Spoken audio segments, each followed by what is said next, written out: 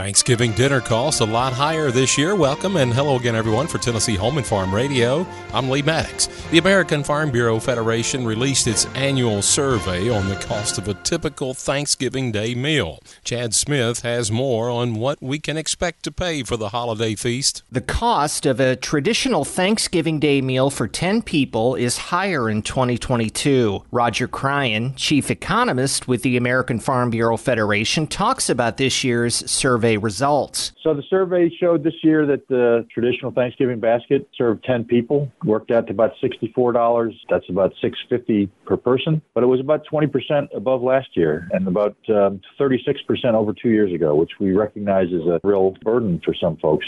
Cryan says there are several factors driving up the cost this year. Part of the increases have come from general inflation, which is a real burden on everybody for everything. Part of it has come from some of the challenges in the food supply chain, including the disruption of war around the world and the difficulties of just meeting a rising demand in a recovering world economy. But it is still wonderful to live in a country where Thanksgiving supper like that is relatively affordable, and we give our thanks every year for this. However, if you're looking to save a bit of money on the meal, there are things shoppers can do at the grocery store. Every year there are opportunities to save money by comparison shopping. There's a range of results in our survey. There can be a relatively wide range of these. I would say that shopping late for your turkey can sometimes get you a pretty good deal, although you want to make sure that you don't get a frozen turkey too close to Thanksgiving so that you can't get it thawed before it's time to cook. Learn more at fb.org. Chad Smith, Washington. Now, the Farm Bureau Thanksgiving Meal Survey included Tennessee shoppers, and interestingly, the South region was the most affordable. The classic meal for 10 people coming in at an average cost of $58.42.